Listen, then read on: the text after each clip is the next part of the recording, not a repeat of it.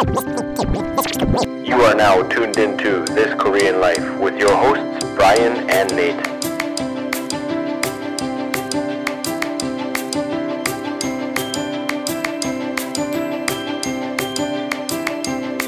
Cool, man. All right, let's roll this in. Number 113. You're not superstitious, all right? 13's all right?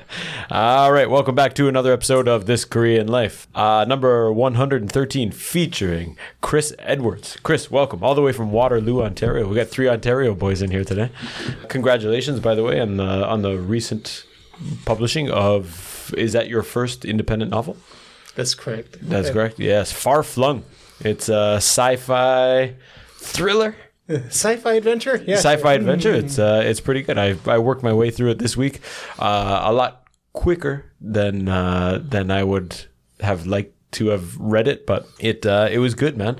It seems every time there's a ray of light and like, oh, they're gonna be okay. Boom. You know, they're hit with another crisis or something. A very thrilling book. I really enjoyed. The big question I have to know, reading through the book, you have so many references and so much scientific background knowledge. Is this just something that you've accumulated over years of, I don't know, Star Trek or Star Wars, or was there a lot of research that went into behind this? A lot of it is just from watching Star Trek. Okay. Do we have to retake that? Sure. Yeah. Want to take that again? Sure. Yeah. A lot of it's from just a lifetime of being in the. So yeah, a lot of it is just from watching Star Trek. And reading various Wikipedia articles. Not a lot of deep research. I've read like a brief history of time and a few other pop science books. Sure. But no, because no deep research. Sure. Well, I mean the name of your ship. I thought, I was like, oh, this is interesting. How do you spell it? Tereshkova. Tereshkova. I had to Google that. I'm like, is this someone's name? And that, as you mentioned before, it's the first woman in space. Yes. Even where the idea of your book is that they're sending the civilians or whatever to the next development, to another star system, and you mentioned Tau Ceti. Tau Ceti, which is a real place. 12 light years from Earth's solar system. Yeah, I mean, it's similar to our sun. It's one of those, what do they call it, like the sweet spot? Yeah. If there's a habitable planet, it might just be there. Sure. Yeah, I mean, your knowledge of the ship vocabulary and everything, I was like, whoa. But anyway, it was a nice read. Going back to the very beginning, what maybe through your childhood or upbringing maybe led you down this path of being interested in science fiction and the kind of fantasy stuff, and how maybe tell us a little bit when you were young growing up, maybe how you got into this stuff, or what maybe led you to go down this path. Were you watching NASA launches and stuff? Astro Boy? I did it. I did see the Challenger explode in my classroom. Sure. They wheeled the TV set in that day. Yeah. But no, Star Trek: The Next Generation started syndication right about the time I was an impressionable young boy. That's probably the biggest influence. Cool. Something that really sparked my interest in outer space and in space travel and whatnot. The first thing I can remember was watching Apollo 13. I remember watching that, just going like, "Oh my, is this was a real thing?" Or do you know the Apollo 13? Yeah. They go up, they have a problem. They're like, "Okay, we got these 10 items. We gotta make an oxygen filtration set," and they plug it all. You know, they're using duct tape and plastic bags, and they end up saving the guys. The real story is even crazier than the movie makes it. Really, really. Yeah, they really had to MacGyver that thing. Yeah, that's awesome. And even something else on top of that. One of the engineers, her name was Judith Love Cohen. One of the, are you familiar with this? One of the NASA engineers, Judith Love Cohen, very instrumental in helping bring them back down safely is the mom of Jack Black. Okay. Jack Black, the actor. Pretty cool, eh? You gotta call your mom. Mom, what did you do? The Apollo missions just came up a bunch the other day there. Well, they had the moon landing. They were broadcasting yesterday. Must have been either during my trip back or as soon as I arrived. They were broadcasting the live landing of the moon. What's it? Lander, capsule rover, or whatever yeah. it was, rover. And they brought up, 50, 60 years. Why now? What's changed? What's different? And I think cool if you're the kids in school now seeing these things like the race back to the moon and whatever else that, man, yeah, I think it'll pique a lot of kids' interest. Sure, no doubt.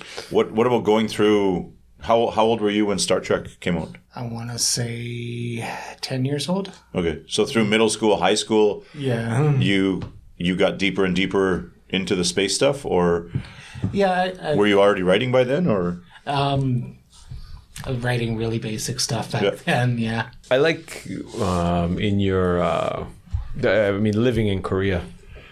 You've lived here for 20 years. For 20 years, okay. So living here, you find lots of problems, especially 20 years ago, with communication. There's language barriers and whatnot.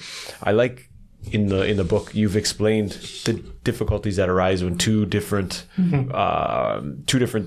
the book species, but I mean it can be, there's parallels here as well. Did your struggles here kind of help influence some of those situations? Yeah, and in some of the earlier drafts of this, I had it much more difficult for them to speak, and I had they had to work through like syntax and grammar and get really technical with it, but it just stopped the story dead. Sure. So I cut a lot of that out. Sure. Now, when you're writing the story, do you plan it out? I imagine it. If you're watching like a CSI or like a detective movie, they have all the pictures on the wall and they're like drawing lines between them and putting strings. Are you doing it like that, or are you writing in a way that where you're putting your characters in a situation and then challenging yourself as a writer to get them out? I had 2 or 3 distinct scenes that I knew had to happen. Okay. Before I wrote anything. Okay. Like one of them is just a quick example. Yeah. One of them I knew somebody was gonna jump out into space without a spacesuit. Okay. Yeah. And that's inspired actually by 2001: A Space Odyssey. Okay. And I know you could possibly survive up to 30 seconds. Okay. And I wanted to try to use that. Cool. I knew that was going to be in it. Nice. So I had these scenes. I knew this is going to be in there somewhere. Yeah. And I just got to, okay, I have this basic story idea, lost in space kind of idea. And then I will have these 2 or 3 scenes I definitely want in there. Connect the dots somehow. Awesome. Cool. Awesome. And there's a couple situations, I mean, that I would imagine, I don't know, and I'm very interested to know if they were kind of reverse engineered. Did you have the end and then you're like, oh, damn it, how are we going to get that? And the 2 examples I hope you can explain are Clark takes control of the fighter ship, and they're up against the bad guy, the Dark Nebula. And it's quoted, I got it here, the impenetrable armor and devastating firepower. Again, Yeah. Did you know how that's going to end? Or did you or was it like, oh, we got the small ship versus the big ship. What are we going to do? Well, this is a spoiler. Plan Z. This is a spoiler I don't want to give away. Okay. But I knew pretty early on how the quote impenetrable armor was going to be not so impenetrable. Okay, yeah. There goes my pronunciation. Sure, yeah. I fumbled it too. Impenetrable. There you go. I had to figure out how to work that into very nice the scene. Cool. And I think maybe you've kind of explained already trade language. Oh yes, trade language. This was an evolution. You said originally it was grammar and syntax and whatnot, and you kind of cut that out. Well, I said, that these different species developed an intermediate language. Sure.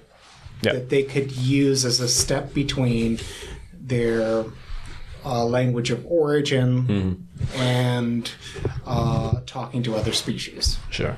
You did a good job too of there was one line, it was talking about or humans are maybe the only species that communicate with their eyes, and that was something that the alien species couldn't. I think it was more the aliens noticed that they could communicate. Humans can communicate with their eyes. I think that was it. Yeah. It wasn't necessarily something they hadn't seen before. Yeah. In general, I like the humans in your story are very human. Like they have very distinct elements that are human. You can feel just when they're hanging out together looking at the stars, like, oh, it's a very human thing, and it makes you reflect on how we're maybe unique or different than the other people in the story. I'm glad that came through. Yes. Was that part of the plan? It's a lot like I know how some atheists talk about spiritual experiences in terms of, well, if you look up at the stars and you feel something inside you, even if you don't believe in religion or whatever, the feeling you have when you're looking up at night, that could be a spiritual experience. Absolutely. And I tried to get that into the writing. Oh, you smash it out of the park with that. Another very funny element is when I can't remember which character it was, but her body is being scanned. Maybe Lee? Yeah. She's getting her body scanned. And, like, the aliens are like trying to just figure out generally what's going on with humans or how to fix her or something, and she's like, oh, you can't scan my body, and the alien's like, what the hell's wrong with you? What do you mean? No, but I'm human, you can't just do that. And I had the image of, going to those airport scans where you stand like this and it does the full the full 360 of you. Just got a couple of those. Yeah, no doubt. Yeah, we humans are not supposed to be seen naked. Don't just show a picture like that. Sure. We have a thing about that. Sure. Can you explain jump tech? Maybe as kind of an incentive to for people who want to read. So, first of all, as far as real physics goes, it's impossible. Okay. That's not a spoiler. Sure. No, it's basically. So space is big. To get from anywhere to anywhere takes a long time. Sure. Jump drive would mean, as I wrote it, it would mean you could get from point A to point B instantly. Okay. Is that like a warp speed? Like a wormhole. A wormhole kind of deal. Cool, man. And is the Alliance the USA? Are they the Space USA? I don't think intentionally, but maybe. It seems like it, yeah. Or old school UK, maybe. Sure, yeah, absolutely. Just cruising around in space, like trying to eliminate everyone and take over. It's pretty good. What were some of the obstacles you faced writing or developing or going through the process of writing this book? What are some things that popped up that maybe you didn't expect or that you found hard to get through? Figuring out which kind of writer I am. Am I the kind of writer who can plan everything ahead and then write a first draft, second draft, third draft? Am I the kind of writer who can spontaneously just write on the seat of by the seat of my pants? And the answer is somewhere in between. And it took me many, many tries to figure out how I could work from idea through the various drafts to the end. Did you ever do a rewrite? Zach, Zach, he introduced us.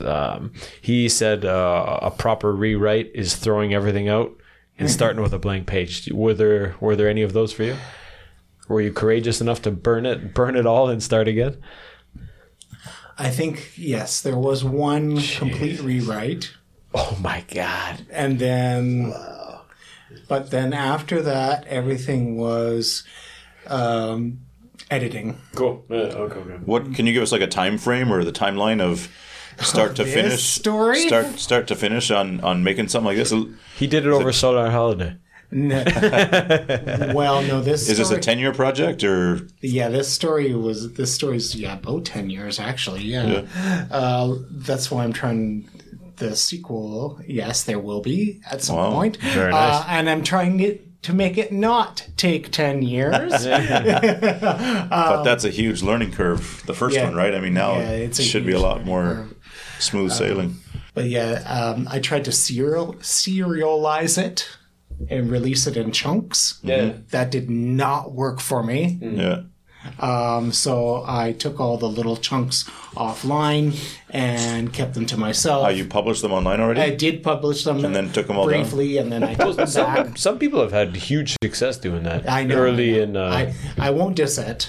Yeah. It just wasn't going to work for me. So this is part of the trial and error process of finding out how and who you want to be. Yeah. The whole thing, start to finish, almost 10 years. Yeah. Yeah. Wow. How do you stay motivated or keep the energy going for that long? Or is it work on it for a couple of weeks, take 6 months off, or how often are you getting back to it to work on it? I've had a lot of luck come into play there. So this publishing group that did the Anthologies. the writing block, which is now called Dusk Bound. So Writing Block had these anthologies, and I submitted my short stories to them and got published. And they posted on their Facebook group, we're considering publishing some novels with our anthology authors. If you have a novel length idea, shoot it to us, and we'll see.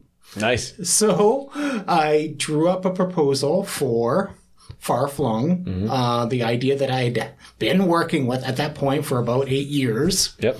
And they said yes. Awesome. Wow. Very nice.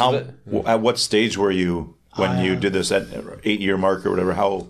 I had a rough draft. At the very least, it was a complete story from beginning to end. Sweet. And I would say that's the barest minimum you need if you're going to contact a publisher. Cool. And so once you got that, how does that process work? Do they give you timelines or deadlines yes, you have to they meet? get- And how does that? Any good publisher should. They gave me a timeline. They said, okay, we need a draft from you by this date, and then we're going to return edits to you by this next date, and then you return this next round of edits by this next date, et cetera, et cetera, et Oh, cetera. very nice. Is that like writing papers in university where you're like, oh shit, I got 2 days? yeah. Like, It's very much like that. Ideally, that's not how you want to be working, probably under the pressure. But I don't know. That's how I got works. my best work done. It works for some people, I think. Yeah, the deadlines make a difference. Sure. Very much so. If it's an open-ended thing, you don't, you don't know where the end is. But if I you know wonder someone's waiting. if that tells something about like your passion or how much you really want it. I mean, if somebody said do it and I really wanted it, I would do it. But clearly I don't want to, so I just keep pushing it back. But I again, back to the master's days, they're writing papers like crazy, and I need the 11th hour there just right at the end, and then I can type like a machine. But Now, I read through your book. I got it early this week and had to blast through it amongst work and other things. For someone who goes over it a second time, or for someone who's reading it the second time, are there any Easter eggs or hidden details that I might not have caught on the first one? Is there anything, any plants in there that maybe will come up in the sequel? Not really, because I don't yet know what's going to happen Yeah, in the sequel. Okay. Much like The stage is set for the sequel. much like when Lucas finished the original Star Wars for the first time, he didn't have a clue Perfect. what was going to happen next. Hey, he made out all right, didn't he? Yeah, it worked out, didn't it? That's good. I like. Keep going. But yes, I do have an idea now. Nice. Did you receive any feedback or input from the publisher that you didn't agree with, or that you found hard to adapt or incorporate into what they wanted? It was interesting. It wasn't really a big complaint or a contention, but it was interesting. I thought my writing was going to get into like kind of dark or gritty areas, and my publishers kept saying, "Well, this is kind of wholesome. This is kind of cozy and wholesome. Is that the vibe you're going for here?" I said, and I looked at the script again. I looked over what I wrote, and I said, okay, I guess it's kind of wholesome. And I realized, oh, wait, the vibe I'm getting is not the vibe I had in mind originally, but okay, let's go with it. I thought it was a little gritty, no? Yeah. I mean, the opening. The opening is pretty gritty, yeah. Yeah, that's the opening gritty, but the ending it reminded me almost of a stereotypical Tarantino movie. It's like a culmination of intense, suspenseful, violent events that end up resolving themselves in a satisfying manner, I guess. So, had the writing block not offered you that opportunity, do you think you'd still be working on it now? Or were you into high gear then and said, let's get this thing done on your own already? Or is that something you think might have taken a few more years still? Yeah, I might have shelved it for a few more years and come back to it, probably. Yay for deadlines. And how would you, or how did you initially see it as searching out a publisher, or how do you normally do that as a writer? Okay, so I had to... Is it like anybody who will listen, or... Yeah, I had shopped the idea to some indie publishers before, and yeah, you search them up. There's some websites. There's one called the Submission Grinder, which is pretty popular. Is that for gay books? And that one's free. There's ones that aren't free, but I don't condone the ones that you have to pay for. You shouldn't have to pay. Yeah. Well, they should be paying you a full. Yeah, no kidding. Yeah, okay. But yeah, you query them, or you say, hey, this is my idea, or if they say, and you have to be careful here, you have to look at what they say on their website. If they say specifically, yes, you may send us your draft. Right. Then and only then do you send your draft. If you send an unsolicited draft, they just go boop, right in the garbage. They'll just delete it. Have you tried that before? And is this from experience? Never heard back. Interesting. Cool, man. Well, anyways, it got done, and I bet it's a real load off your shoulders once it's done and dusted. And now, I mean, you got a hard copy here. That must feel like you put a feather in your cap there. It feels good. This is my proof copy. Beautiful. I love do you have a say in the cover art and whatnot? Oh, Mike. So there's 5 people on the publishing team. Okay. One of them is a professional cover designer. Cool. And so she designed this. And so I saw some of the stock images she drew from. And so she uses like Photoshop or Illustrator, all these different tools to put the different elements together. And then, this cover has the Tereshkova with the rings, the rotating rings above a frozen blue planet. Yeah. And I love it. I love it very much. And so, she designed that for me. It's wonderful, yeah. Yeah, I love it. Yeah. And her name's Kate Helen Platt, and she's gone on to design. She's designing incredible covers now. Yeah. And she did some interior design that's really cool too. Oh, you got? I haven't seen the hard copy yet, so you got some. every chapter has Oh, a very black nice. page with white Cool. text. Yeah. One black page with white text. Oh, I like it. At Yeah. the beginning of each chapter. Wonderful. When was it released? It hasn't been yet. It hasn't been. Okay. It will be released on March 12th. So depending on when you hear this episode, I'll put it up probably tomorrow okay. if possible. Depending if I got some time to edit tonight. Yeah. so depending on when you, the listener, are hearing this, it's either Yeah. out or it's still coming. Yeah.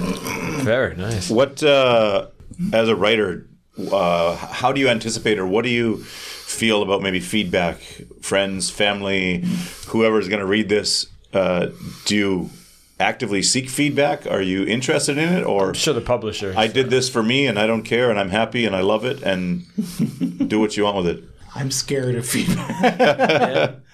Actually, I'm mortified at. I'm not sure what my family's gonna say.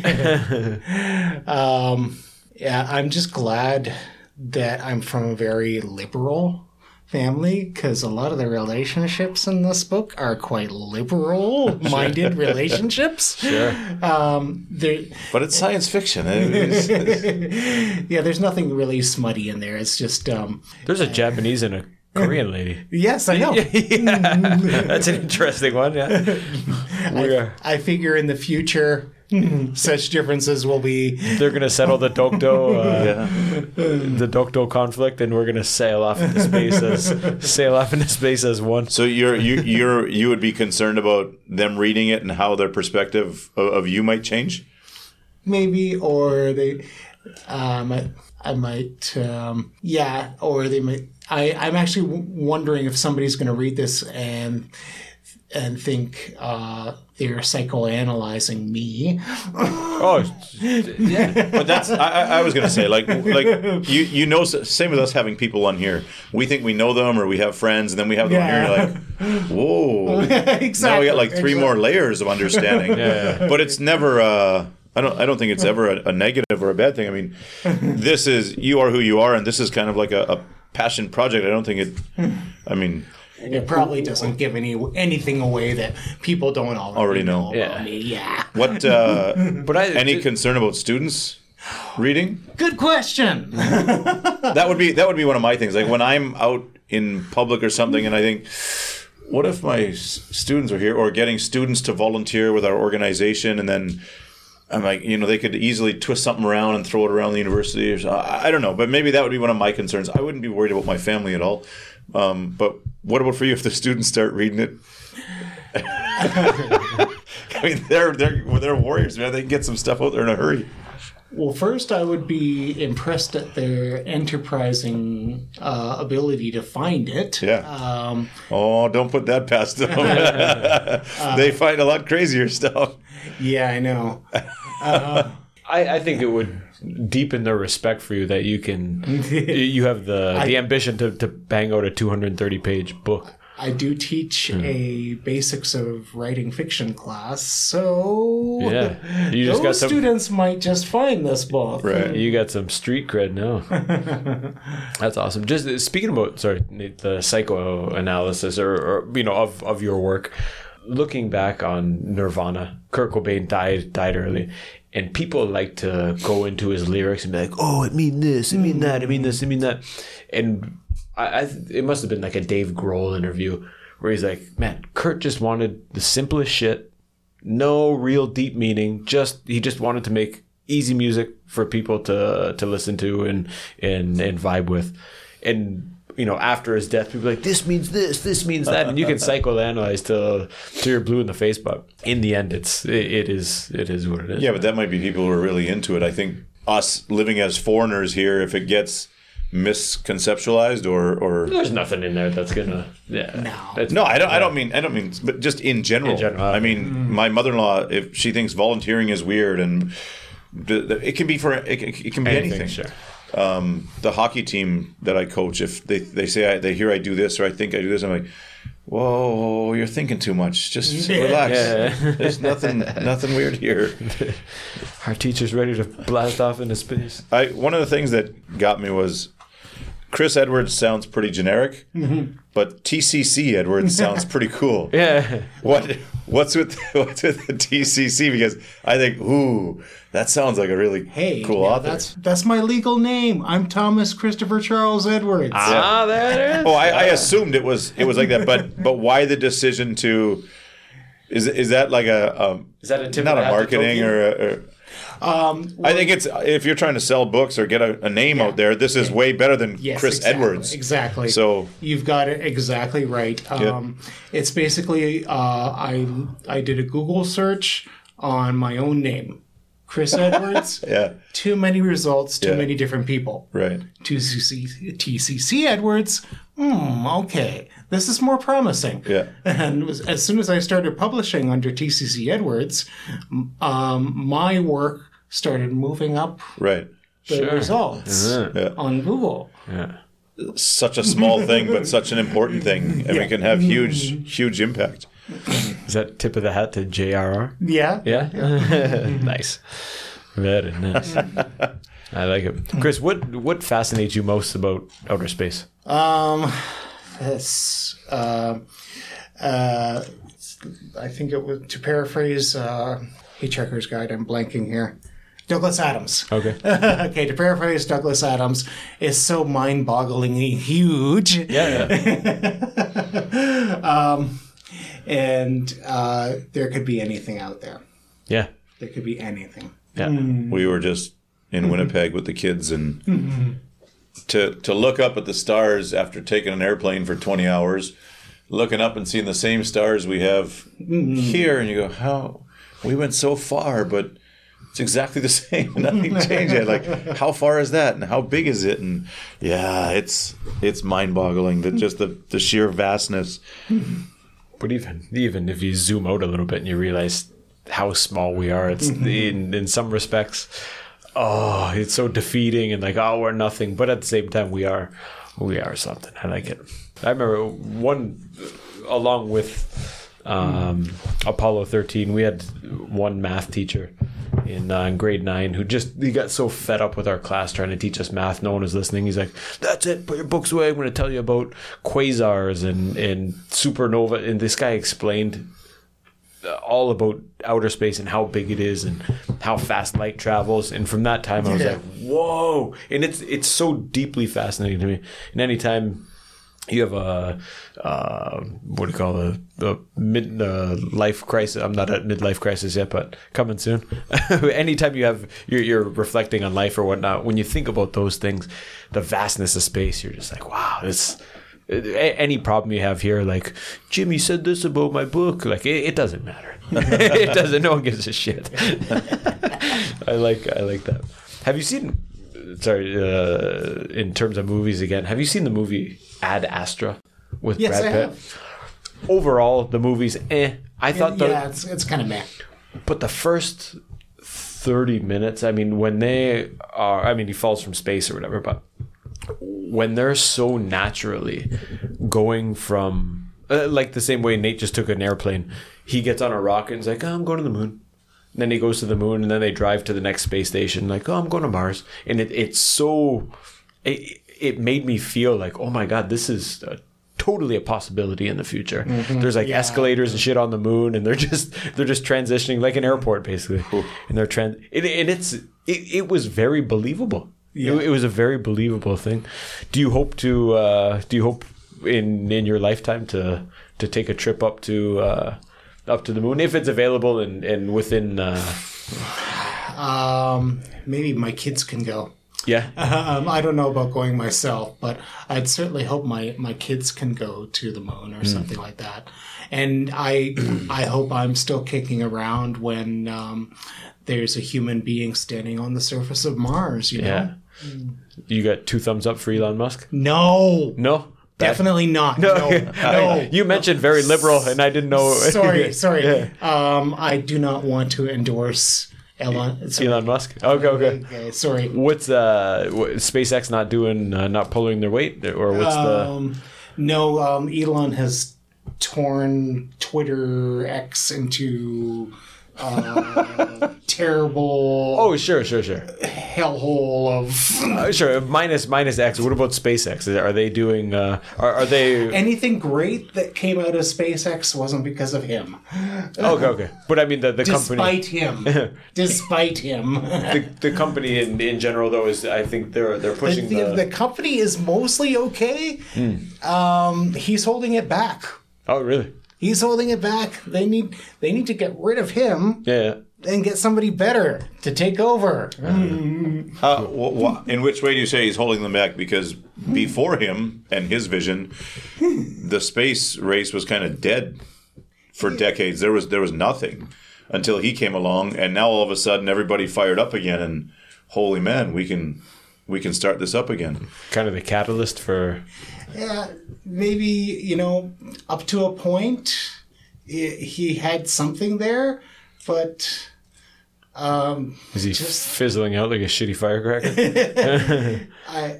Do we really need another billionaire who's always been rich? He didn't, he's never been poor. Yeah. He tells people he was poor once. He wasn't. And do we really need somebody like that leading people into space? I think we can do better. That's all I'll say. I think we can do better. Do you think it should be are you suggesting it should be like a government-run agency as opposed to... NASA's there. Give them more money. If the military can get money to drop bombs on kids, NASA can get money. Come on. Sure. But yeah, I guess there's no question that the money is there, one form or another. But that's where I give him the credit, is that he kind of... was the catalyst for this whole movement. And now with the reusable rockets, I mean, he's cutting hundreds of billions down to billions or tens of billions, things that NASA never ever would have got to and would have needed. They maybe you need both. Money. Maybe you need both. You need that kind of evil. Private venture is essential. I mean, in my book, it is actually a private venture that starts. It starts mining asteroids, and that's what kicks off a new space colony in a completely different solar system. I'm not anti-private venture. I just think we have to be careful who we give something like the power of Twitter or whatever to. Right. Who gets that kind of power? We have to be careful. Like, who can control the discourse? Sure. We have to be more careful about who has that level of power. The man with $44 billion. Yeah. But if for example you leave it to someone else and nothing gets done, and then for example the Chinese, the Russians, who the Indians, whoever, they end up taking it with whoever is funding it privately in their countries, and then all of a sudden you're on the bottom looking up. So, all right, that's fine. I think just for me looking at, you're blowing up, Chris. You just sold 10 million. Looking at it that way, I think I'm kind of glad that that's Canada and the States. Well, not Canada and the States, but Canada next to the States, and that we can kind of look on closely as it evolves and as it develops. Because if it was only in China, my kids probably wouldn't have much exposure to it. You have to really go out and find it. But this being in the States, you can go any month of the year and watch launches, and it's close. It's around all the time, and it's in the news. So, but I get what you say about the Twitter part. Sure, no problem. Sorry, back to world building. Base 472. Do you spend going back to Zach's last interview? He talked about how he writes full character profiles before he did his screenplay. He has the full background of the character. He knows them inside and out. Did you go through the same steps in doing in kind of the world building for that? Because I mean, there's lots of technologies, the gravity plates and stuff like that you've introduced. I approached character building a little differently. I put the problems that I put the obstacles there and decided how my characters could approach them differently. Okay. And then once I figured out how the character A would solve this problem, anytime I write character A again, I say, okay, that's how he solved this problem last time. Let's try to stay consistent. Okay. Cool. Yeah. What about world building? I mean, do you have the full idea? Like, is there pictures in your head like this is what base 479 looks like? Yes, I mean I know basically. I have a picture in my head of what it looks like. Yeah. Is that all written out on paper too? Do you got little sketches and stuff, or is that just something? I can't draw worth a darn, so no, it's in my head. Cool. Very nice, very nice. Awesome. What do you hope readers will take away from this book? It's short, and I hope it's an easy read. If you get nothing else other than my biggest hope is that it's accessible for equally accessible to people who do and don't regularly read science fiction. And also that the journey is as important, at least as important as the destination. That's the message, I think, the overall message. Cool. Did you encounter any big surprises or unexpected plot developments? Why you said you had your main 3 points, but in between those, did you discover some interesting places to venture? Or? Again, we're asking here to reflect back on 10 years of writing, but if you was there any big ones or? Maybe a better question. Do you have a favorite scene or chapter that you wrote? I mean, some are more difficult to get through than others, but is there a really memorable one that you're like, ooh, that was a very cathartic? Yeah, but I don't want to describe it because it's a huge spoiler. Sure, okay. Beginning, middle, end? It's near the end. It's very close to the end. Okay, very nice. But yeah, I found that to connect the parts I absolutely knew wanted to be there. Yep. To connect those together, I had some surprises as to how the characters would have to act or what would have to happen to them to get from point A to B. Very nice. Can you share any insights into your writing process? I've talked about before, if I need to do something creative, I need a big chunk of dark chocolate, a very strong coffee or espresso, and then maybe put on some lo-fi beats, and then I get really into it. What about you? Are you locking yourself in a room, earplugs, going away at it, or are you in a cafe enjoying the hustle and bustle of the big city Busan? If it's early on in the process, I get more stressed out. Okay. And I need less caffeine, less stimulation from outside. Okay. So that's when I need to be shut off. Okay. If there's any music at all, it's going to be no lyrics. Of course. And probably something like really generic, like the most generic classical music you can possibly imagine. Okay. Something to be completely background. Yeah. And but then later in the writing process, once I got the idea going, I could be anywhere. I could be sitting in the middle of the busiest Starbucks on the busiest day, and I could still keep going. Awesome. Where do you typically write? Usually out. At home. So do you have a specific spot at home that's for you, or do you just stay up late till everyone goes to bed? Or actually, it's funny. During the big, COVID thing.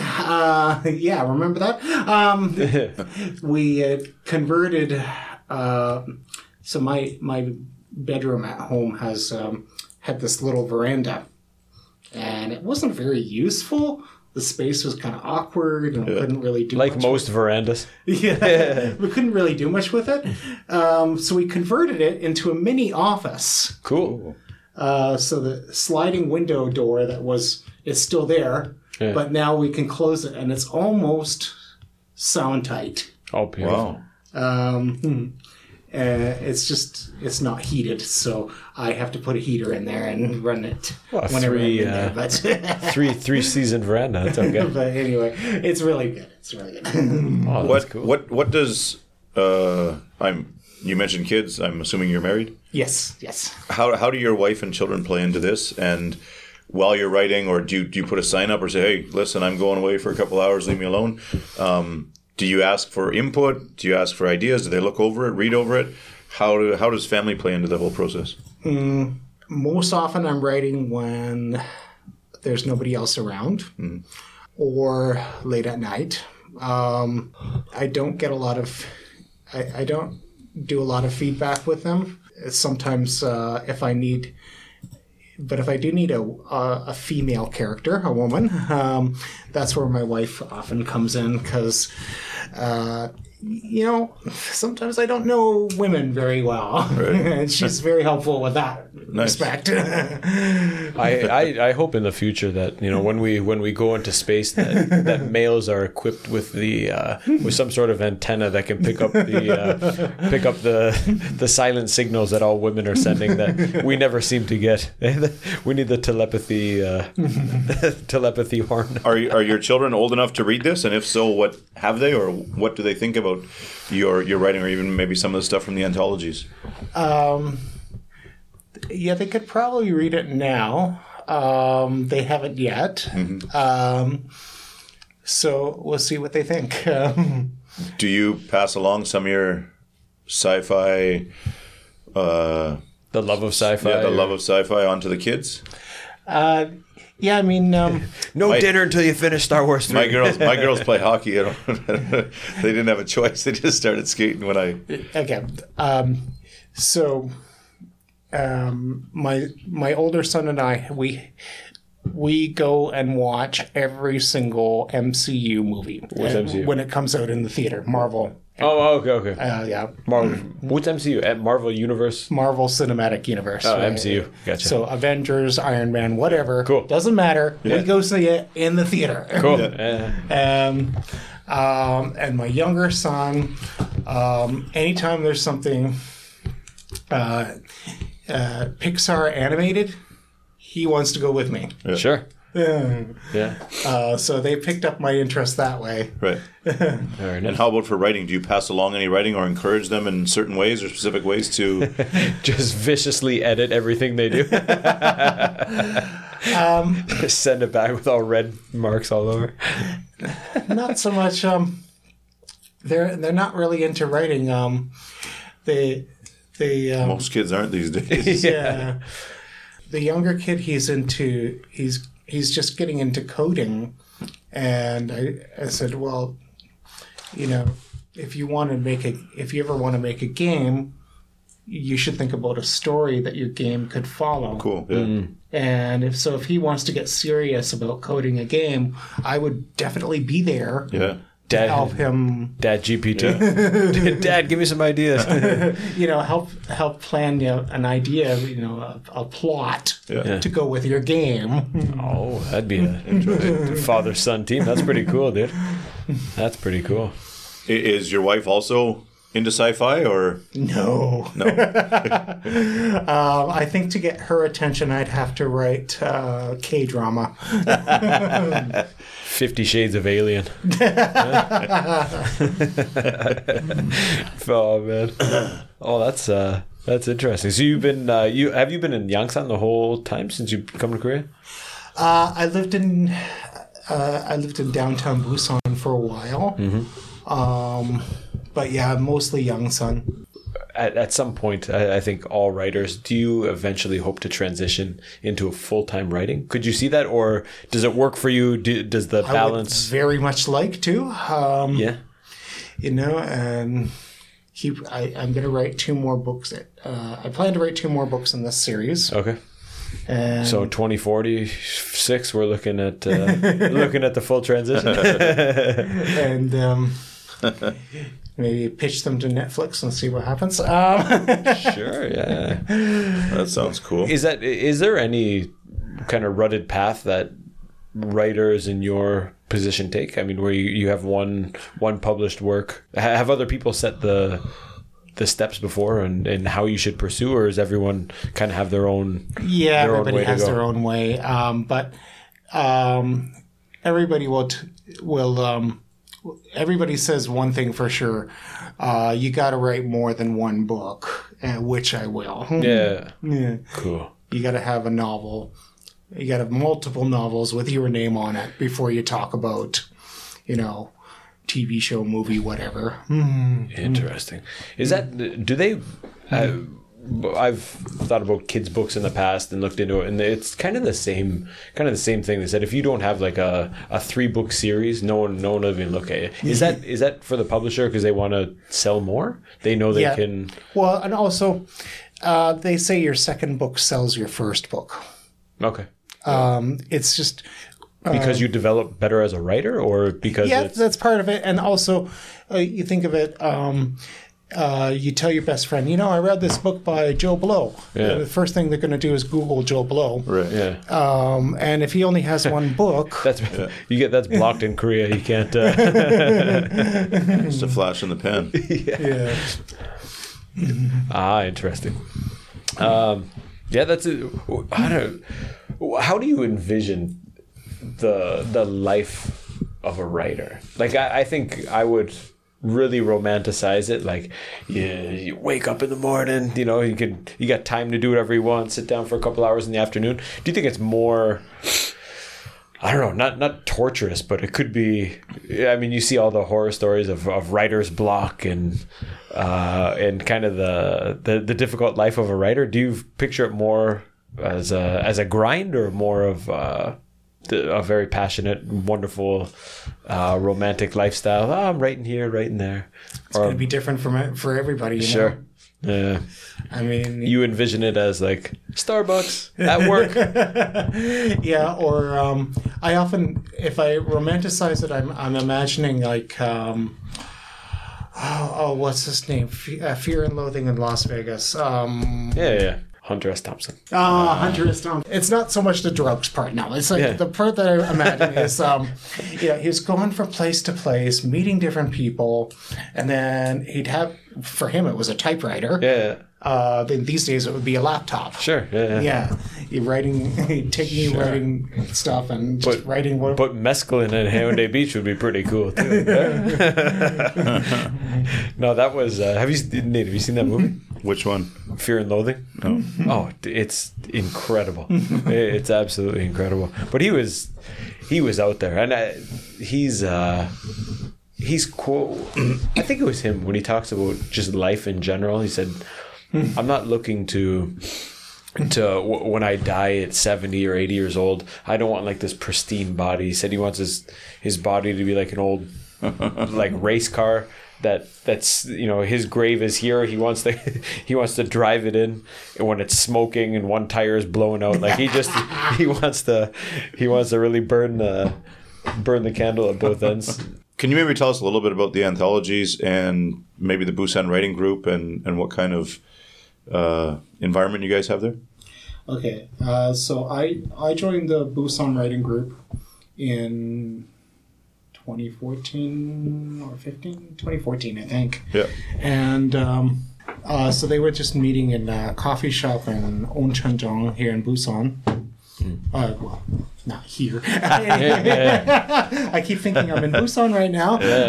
But anyway, so they were meeting in Busan, and so we would. So it was Michael Gear and Stefan Viel. So Stefan Viel is a photographer and poet, and Michael Gear, he's a writer. We had writing meetings, and we played with prompts and played with different ideas. And then I proposed this idea of, why don't we put together an anthology of work, just publish it and see what happens. So we went through that process. Everybody submitted a work, and we edited together. Used the Stefan's photography as the cover, and I went to a book printer. Well, just a printer. Yes, just a print shop near Kyongsung University in Busan, and I looked at the different options, and we tried a matte cover, and a 6x9 size. And we just printed, I think at first we printed just 20 copies. Sure. And it was about $5 each, maybe $4 or $5 each at the time. To print. And then we just sold them to friends and took them to... markets and stuff like that? What was it called? It wasn't Liquid Arts at the time. What was it? Poetry Plus. It was called Poetry Plus at the time. With Kenneth May K, if you know him. He's if you know anybody in the Busan poetry and writing scene, it's him. Probably going to be K. Cool. So we went to those events and said, "Hey, would you like to read this?" It was really small at first. Sure. And then later, I put up everything on Amazon. So I did it with Kindle. Yeah, that's a good. It's a good platform to. And have you had any success on Kindle?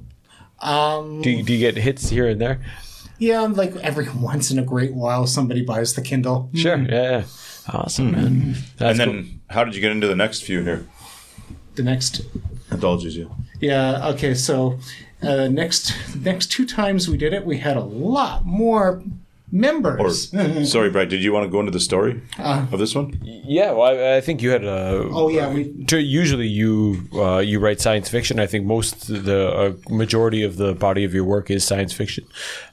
In this anthology, in the first anthology that you published, it was you had a different theme. It was contrasting the lives of a foreign teacher, which is seemingly privileged, versus a girl who is somewhat forced into prostitution.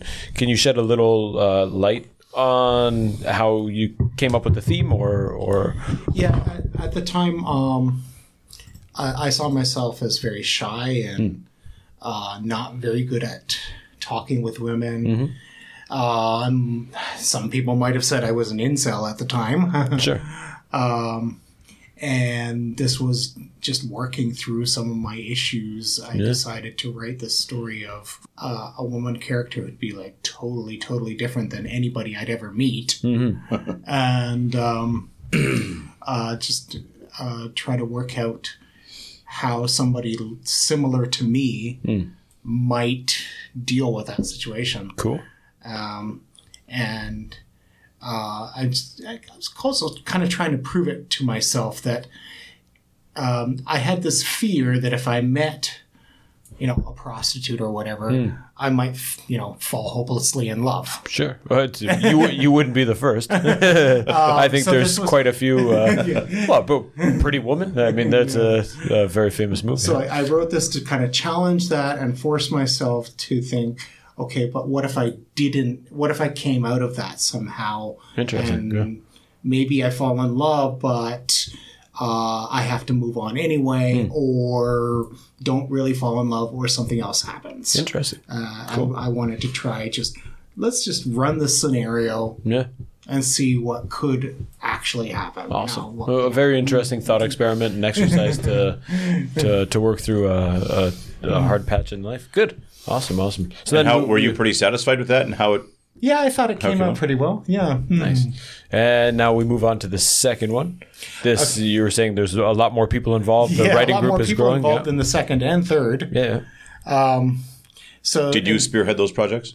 I guess I was sort of the spearhead. I guess. And the first one you published under Chris, and the second one begins TCC, I believe. I think I was TCC. Were you TCC in the first one too? Yeah. Okay. Yeah. And TCC, MA, and SA. Everybody's onto the same thing. Okay, so with these, both of the one story was it had a science fiction twist on a kind of real life fiction, real life ish fiction. So I had a story where there was a car accident, and my main character could open the right door or the left door of the car in the crash. And whichever door he opens, it's going to be either his mom or his dad who survives the car crash. Oh, God. And he doesn't know that. Oh, okay. He doesn't know that. So I split the narrative Okay. into two parallel narratives. Okay. One where the mom survives, one where the dad survives. Okay. And I tried to write a parallel story. If you've ever seen a movie called Sliding Doors, Okay. same idea. Okay. I'll check it out. And then at the very end, there's a moment where there's an event that could happen in both timelines, and the character experiences a kind of deja vu. Oh. And if Interesting. some people have said deja vu is when you experience another universe or whatever. Okay. Interesting. Very So I interesting. decided to bring that idea into the narrative. Cool. That was a really hard story to write, and I probably wouldn't do it again. Yeah. And what is the difference working with just a couple guys here, a couple guys you're familiar with, as opposed to many on the next one? It was the editing was much harder. I was going to say who's you guys are self-editing each other's. We were editing each other. Yeah, we were looking. So we tried to get everybody involved in the editing process, and then 3 or 4 of us at the top, big quotes on the top, would do final edits. Okay. Cool. Very nice. And then third book, I had a goofy superhero story, which was a lot of fun to write. Absolutely, yeah. It was really fun. Who's take us through your character development, or what's your who's the protagonist in your he's a guy. He has the power to rewind and redo time. Okay. So Groundhog Day. Yeah, sure. That's his power. Bill Murray. I like it. A classic. And it was really fun to write. And but I kind of fell into a trap because he was living in Korea. And I don't think he was a teacher. I can't remember. It's been a while since I wrote. No, he wasn't a teacher, but he was a foreigner living in Korea. Okay. But I kind of saw what trap I was falling in there. Okay. Speaking of heroes, I can't remember what's the name of the captain. The captain who takes over in Holloway, yeah. yeah. Does he follow the archetype of kind of the unwilling hero? Yes. Yeah. Yeah, he's like he doesn't. He's not the captain in the beginning, but he assumes. Yeah. The captain, kind of the captain's role, always doubting himself, always, am I doing the right thing, right? Yeah, and he'd be played by, I don't know, Tommy Lee Jones or somebody. Okay. I'm too old for this shit kind of thing. Yeah, sure. And I think, too, it seemed like the character struggled maybe with like... an imposter syndrome, like I'm not supposed to be here. What am I doing? Yeah. Did you in your career have you experienced that as well? Like when you're writing a book and you're like, oh, I'm not that good. Oh, this isn't that good. Do you have those feelings as well? Oh yeah, for sure. Both as a teacher and as a writer. Yeah, for sure. Sure. Any advice for young writers looking to overcome similar feelings now that you're a published author? I have a suspicion that even like Stephen King gets imposter syndrome. Sure. So just go ahead and write it. Yeah. Absolutely. Yeah.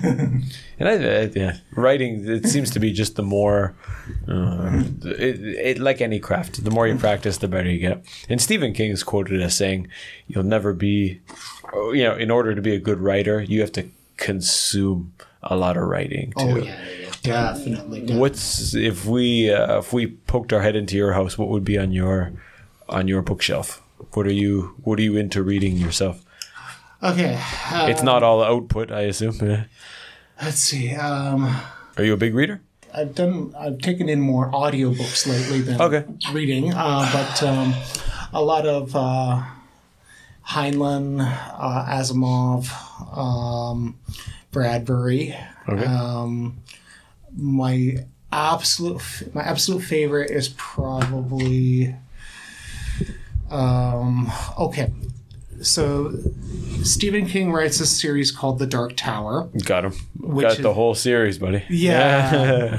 And it's very different from his usual horror. Yeah. There's a bit of horror in it. There's also science fiction. Yep. There's multiple universes. It's this incredible mix of genres. It's 7 book series. It's 7 books long. Yeah. Incredible mix of genres. And it's so inspiring.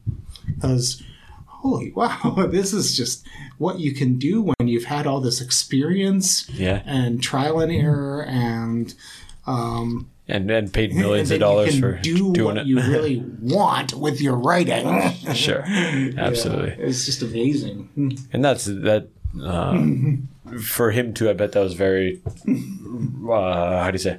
Very therapeutic. Not to box himself into just one genre his whole career.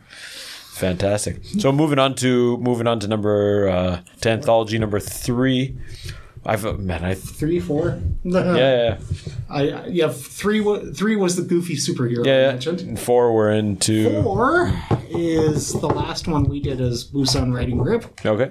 Ryan Beautiful. Estrada's cartoon. I was chatting with him yesterday. He's sending me a couple books from a couple of his books. Okay, called Headquarters after HQ. Yes. Which is a bar in Busan. Yeah, and as far as I've read, this is a book based on people's experiences in the bar. That's right. They're fictional experience. It's all fiction. Yeah, it's not based it's on. all Okay. fiction, Okay. At the time we were writing this, the original HQ was going to go out of business. Mm-hmm. There's another HQ now. Was that about 4 or 5 years ago? Yeah. And this is right before the pandemic really got started. We were there for the closing party or something. Yeah. Oh, is that the pitch? We went to, okay. That was HQ. Yeah. Okay. And HQ had a boar's head on the wall. Yeah. And so that's what Ryan Estrada drew for the cover. Wonderful.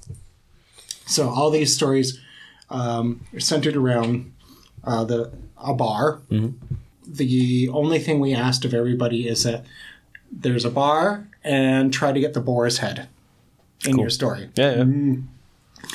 I think one person didn't get the boar's head, and that was fine. But anyway, my story this time was the bar is the halfway point between life and death.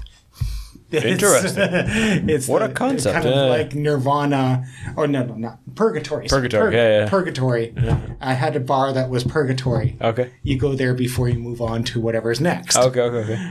So I had a story like that, and it was really, really hard to write. Mm-hmm. And again, I probably wouldn't run with that idea again. But it's what kind of characters were in your? Could be found in HQ Purgatory? HQP?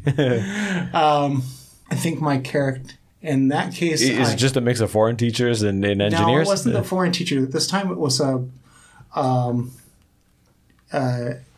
female character. Mm-hmm. I wanted to try writing as a woman this time. Yeah. Wanted to challenge myself to that. Yeah. And so I talked to the female members in our group for advice on this. Mm-hmm. And so she came into ownership of a bar when she was alive. Mm-hmm. And then in the afterlife, she finds herself helping another character who's passing from life to death. Okay, cool. And the story is how she helps him move on. Yeah. Have you ever read The Midnight Library? No. Do you know? No, it's or just a male author writing as a female, and I didn't realize that until after the book, and I was like, wow, that's a very interesting path to take, and maybe very challenging for an author to. It is certainly challenging to think as the opposite sex. Very interesting. So as you've progressed through all these anthologies, and recently you said the Busan Writing Group is kind of dissolved, do you have hopes for the future of reigniting that Busan Writers Group? Yeah. Or have you moved on to bigger and better things with the Ulsan. Ulsan Writing Group. Well, I'm a member of Ulsan Writing Group. I mean, would you be interested in leading another anthology in the future, or sure, are you onto these bigger projects? And that's I'd be willing to be part of another anthology. I don't know if I'd want to lead one. Right. If some enterprising young, well, it doesn't have to be young. If some enterprising author wants to start things up again with the Busan Writing Group, I will hand you the virtual keys to the Busan Writing Group, and you can run our Facebook. You can use our name. You can use our logo. We have a logo. Oh, sweet. You're welcome to use it. Yeah. And you could even publish under it if you want. Yeah. Why do you think the interest has dissipated, or is it just a different group of people now? In Ulsan, the demographics have changed drastically in terms of educators. Corona probably smushed it. But Busan has a lot of diverse, maybe people working in different kind of jobs or fields. Here, it's strictly engineers, international students, laborers, or teachers. There is no bankers, businessmen. There's not a lot of that stuff. What about in Busan? Has the demographics changed so much, and there's just or just people stopped writing, or what happened? I think Liquid Arts, the group that does poetry and music, they're already doing like somewhat regular meetings. Yeah. For writing? But they don't have kind of everything, isn't it? Like it's the kind of poetry and stuff. Liquid Arts. Yeah, their writing workshops aren't very often. Perhaps an M&A with Liquid Arts. But I think part of it is because a lot of the people moved to other countries and COVID, Corona, and it's been hard to get any traction. People who can commit to a certain day of the week or whatever. Yeah. And I don't really want to be the leader of the Busan Writing Group right now. I've got and I've got a book. I've got to write sequels to this thing too. But I will happily be a part of it if somebody else takes the reins. That would be the best outcome for me. For anyone who's on the fence about joining a writers group, what are some of the benefits that you can get by joining it? It's just meeting like-minded readers and writers. You get people to talk to. Developing a network. What is? Can you take us through what is a writers meeting? Are you meeting do you guys just meet for you guys order coffee and all right, I'm going to do my thing for an hour. You're going to do your thing for an hour, or is there? Are you doing writing tutorials or something? What's with the Ulsan group? Here's what we do. We usually start with, okay, so every day we wanted everybody to read this famous short story that was published whenever, might be, for example, The Lottery, which is a famous short story, or might be something by Ray Bradbury, might be something, piece of fiction that got into the New York Times, was The New Yorker. Sorry, The New Yorker. New Yorker. Anyway, it would be read something published, talk about it. That's the first order of business. Second order would be, okay, last time we gave everybody a writing prompt. Did you write something about it? Okay, what did you write? Tell me about it. Even if you're not finished, doesn't matter. What did you write? Cool. And then we do a writing exercise. Like last time we did, okay, here's a newspaper. Take this news story, circle 10 words in this news story. Yeah. Those 10 words will be part of your story that you write somehow. Interesting. Within the within the class? Yeah, Maybe and now then go you ahead. try to write your little short story. Oh, very interesting. So it's just kind of brain exercise, Yeah. mental jumping jacks with the team. Very nice. How I'm curious a little bit about you said you teach a fiction writing class at the university. Oh, yes, I did. Maybe how do you incorporate your writing background or experiences, and what is it like? I mean, like we said, these day and age with GPT and everything else, there's not a lot of seemingly not a lot of writers out there, or people looking forward to writing. Or Yeah. I'm trying to get my kids on the old diaries a couple times a week, but man, it's not hard. easy. It's hard. So when you teach a class like that, what is the vibe? What is it like?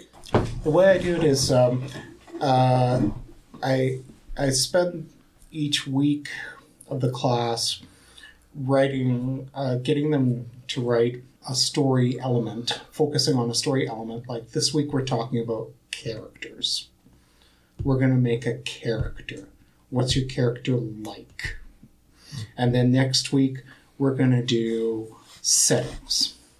Let's make some settings. World building. Let's describe the settings.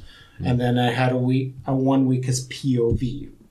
Let's talk about how is it different writing in the first person versus the third person. Right. And then if you really want to use the second person, you can, but people are going to think you're strange. No doubt. Are the responses and the work that you get there? I'm not saying there's a right or wrong way to do it, but is there some surprising stuff? Or wow, do you have mostly international students or Korean students? It's a mix. So is there must be some major differences between international and Koreans, or is it fairly similar? Or is it surprising? Or Okay. With the international students, the biggest surprise is a lot of them have already done some kind of writing. And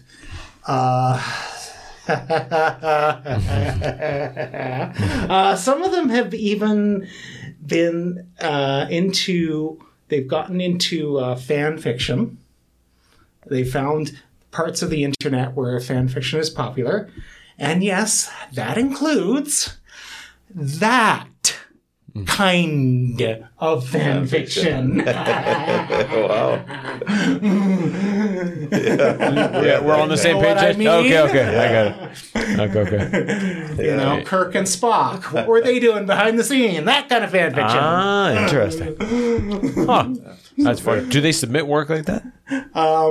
I've had students say that yes, they wrote and submitted like slash fiction Sure. Yeah. on these websites where one can do that. Oh, interesting. Very interesting. Do you do the heroes? Is the hero's journey part of your class? I tell them about the hero's journey, but this course it's so basic. I just and we're writing. The goal is to just write a short story. So we don't go very far into like hero's journey or stuff like that. Okay. It's mostly just More elements than. Yeah, I just want to see you put together a setting, a character in the setting, a problem, and some kind of resolution. Cool. have most of them spent time writing in English before, or Yeah, is most of their writing in their native language? Yeah, most of the students have written something in English. In fact, I say that in the prereq. I say that as a prerequisite of the course. You should have some. You should have written, even if it's just an essay. Right. You should have written something in English before. Right. Very nice. What other kind of courses are you teaching at the university? Any other related to writing or no?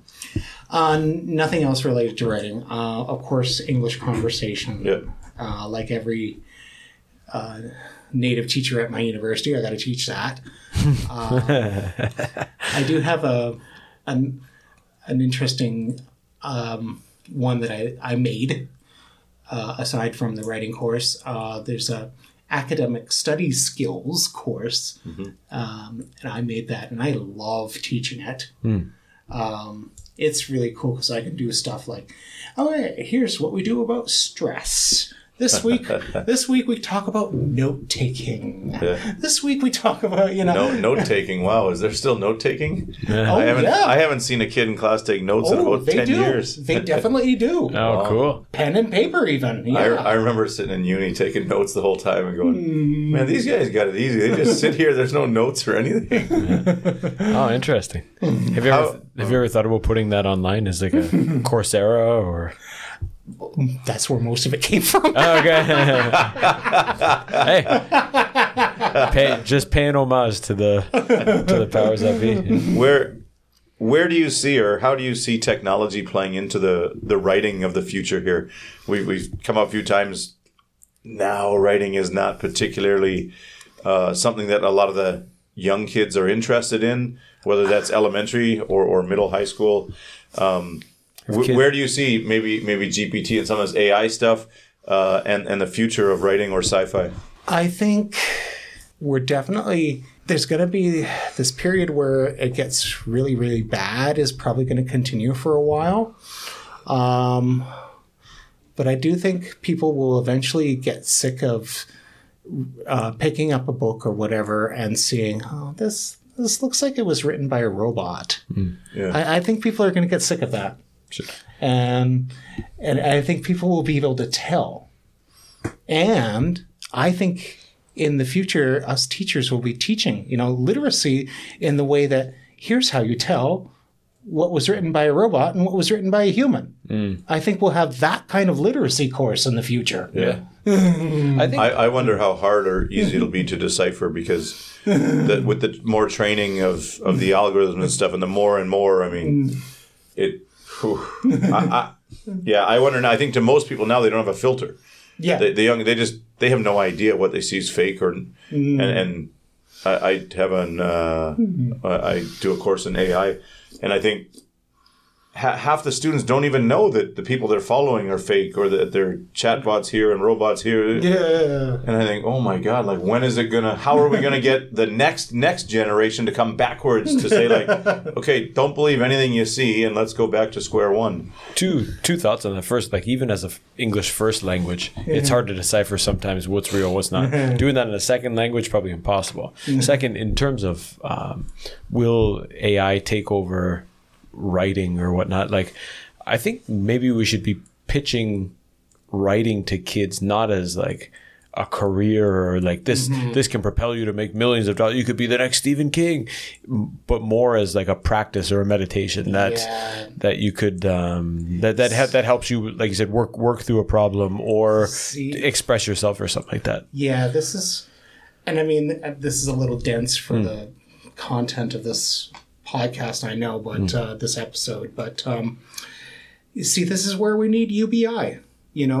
This is where we need a basic income for everybody, so that I could write far flung or whatever I want to write, and I don't have to worry about money, and I can just be creative. It doesn't matter if a robot is writing something and it gets popular. Not really, because it doesn't. If I have UBI or whatever, I'm not gonna starve to death or whatever. You can't throw everything on the back burner and just focus on this. UBI is something I thought about too. We can go into that if you want. But do you think? I don't know. It's good in theory, but do you think going down? I mean, I'd love to have an extra couple grand in my pocket to stay at home and paint landscapes. But do you think at some point people you need that incentive to get out of the house? And I mean, looking how people went through the pandemic in Canada, anyways, everyone got loads of money, or a couple grand a month or whatever for a couple of years. I don't know if we were any better off after doing that. I don't know if people used I don't know. I haven't thought about this. If people use that time wisely, or if they knew it was going to come to an end, so maybe they I'll tell you approached right now, it. it wasn't used wisely. They I just did witnessed it for a month. Yeah. It was 100% not used wisely. All we have now is, an extra how many hundred millions, billions in the economy that is fake money that wasn't there before the pandemic, and it's going to have a major impact. But maybe if moving it's forward. reframed, people know it's not a finite paycheck. It's going to go on forever. Maybe they would approach it differently, but I don't know. Well, if your UBI is the minimal to get by, you got a choice. Take that and do nothing and live the basic life, or take that and do something else to improve your life. Yes, exactly. It can't replace your salary. It should be to keep you afloat. Yes. And you better be inspired to do more. Otherwise, you're just going to be living. Okay, one question. If the government gave out all that, I haven't thought through this, but if the government just gives everyone whatever $2,000 a month, doesn't the price of everything just go up? Because people know that everyone just has an extra $2,000 a month. Doesn't inflation play into some of that? And then your shit's just going to be more expensive. You're going to end up working anyways. And then you're going to need some form of government to regulate like increases in prices or something. And then you're just just chasing your tail. Yeah, but you can tax the billionaires, first of all. That's where you get the money from. Your buddy Elon. Mr. Musk. We're going to pass a new bill called the fucking Stick It to Elon. Yeah, that's where you get the money from. You tax the ever-loving fuck out of the billionaires. Hold on, though. If you take all his money away, he's not going to build the rockets to get to space, right? I think that would be I don't know. I'm glad it's not my job to decide and make decisions on all this stuff. I'll just say this. We've gone the wrong way with AI. Why is AI writing stories and drawing pictures? Why isn't it doing taxes or crappy math stuff that humans are bad at? Yeah. Well, I mean, but it's what the people want, right? I mean, we're using. I think it's just the easiest applications for it for the general person at the start, and there's definitely many more complex uses for it. Have you seen the video stuff? Yeah. Have you seen the video stuff? You can't keep up. It changes every single week. You just can't keep up. I saw one the guy typed in. It's exhausting trying to figure out what's current and what's. I saw one the guy typed in like whatever 2 Labrador retrievers eating birthday cake on a mountain and in 2 seconds there was like a 30-second video of two Labradors eating a birthday cake in a mountain. You're like, holy shit. and there are, I mean, if you really look, I think it was that one, like the flame on the candle was a little bit strange, but I mean, if you're scrolling through something, you're not going to catch any of that. Wild. Wild. Well, just wait. This is still just the beginning. I mean, GPT came out last November. Yeah. So we've been just over a year. And it's grown exponentially. I mean, it's just bonkers how much stuff has come out in the last. Deepfake's still my favorite. Watching Kim Jong-un sing "Give Peace a Chance" or I can't remember what. We are the world. We are the world. Well, just wait. This election's going to have a lot of that in it as well, and I think it's going to play a major role. I'm still not convinced the Trump shoes aren't some AI thing. The Trump shoes are beauties. The Trump shoes? He came out first president to come up with his own shoe line. He has his own shoe line? He's got like 3 or 4. He's got like 3 or 4 different versions or styles, but they look like Converse high tops. One of them with a big T and a gold 43 on it. Spray painted gold. Yeah. Oh my God. Oh, speaking of shoes, I mean, the Super Bowl wasn't so long ago, but this week in class we were looking at some of the Super Bowl commercials, and Kanye West, possibly the best commercial. Did you see his commercial? I mean, you pay $7 million for a 30-second slot, and every other commercial has like, very high production quality superstars in it. Kanye West I swear to God, he's in his car, I think, on his camera phone, shitty lighting. He's like, go to my website, Yeezy.com. I got shoes. That's it. Paid $7 million, and then they analyzed his I think his sales sold after $500 million worth of or no, I think it was 20 million in the next 24 hours. That's wild. Wow. Yeah, but I mean, that's not a no one. That's not a nobody doing something. He's probably simply reminded everyone I'm selling shoes, and go have a look. But wild times, Chris. What's the next big thing we can expect from you? Do we have to? How long do we got to wait for the next book? Not 8 years, I hope. Listen, I want something by the end of March. Do you have a timeline for that, or when you hope to get started? Or Actually, I do have a rough timeline. So I'm thinking 2026. 2026. Cool. Okay. starting or finishing? To get the next book out. So. Oh wow! Better get going. Yeah. No kidding. I won't promise anything. ChatGPT 7 is going to be out next year. What have you learned from this book that will make the next one so much easier, or not? Easier. So much easier. I think I've learned that I've learned many ways not to write. Okay. Yeah. I've learned many Yeah. ways how not to write. Right. I'll put it that way. Yeah. Yeah. Make a mistake once, don't do it again. There you go. That's awesome. Well, anything else you want to plug? You want to add? Do you have a website or anything, or where the book's available, or? Okay. Well, the book. We can send us the links after. Yeah, we can put it up. And my website is my Substack, tccedwards.substack.com. Okay, cool. That's the best place to find out about my writing works. Very nice. Very good. Well, Chris, listen, man. Thanks. Thanks, Zach, for introducing us. It was wonderful to hear your story, pick your brain a little bit about your upcoming book. It was I really enjoyed reading. Thank you so much for sending it over. Really looking forward to number 2. I'm sad I have to wait to 2026, but if you want to send me a little snippet earlier, I'd be happy to read and critique the hell out of it for you. For sure. Thanks. Thanks so much. Thanks for coming down all the way from Yongsan. Best of luck going forward for you, the family, the teaching, and everything. Are you going to vote for Musk in 2028? Well, I'm not American. I'm Canadian, so we got our own elections. No doubt. Anyways. Thanks for having me. Awesome. Thanks so much for coming. Everyone, thank you for listening, and goodbye.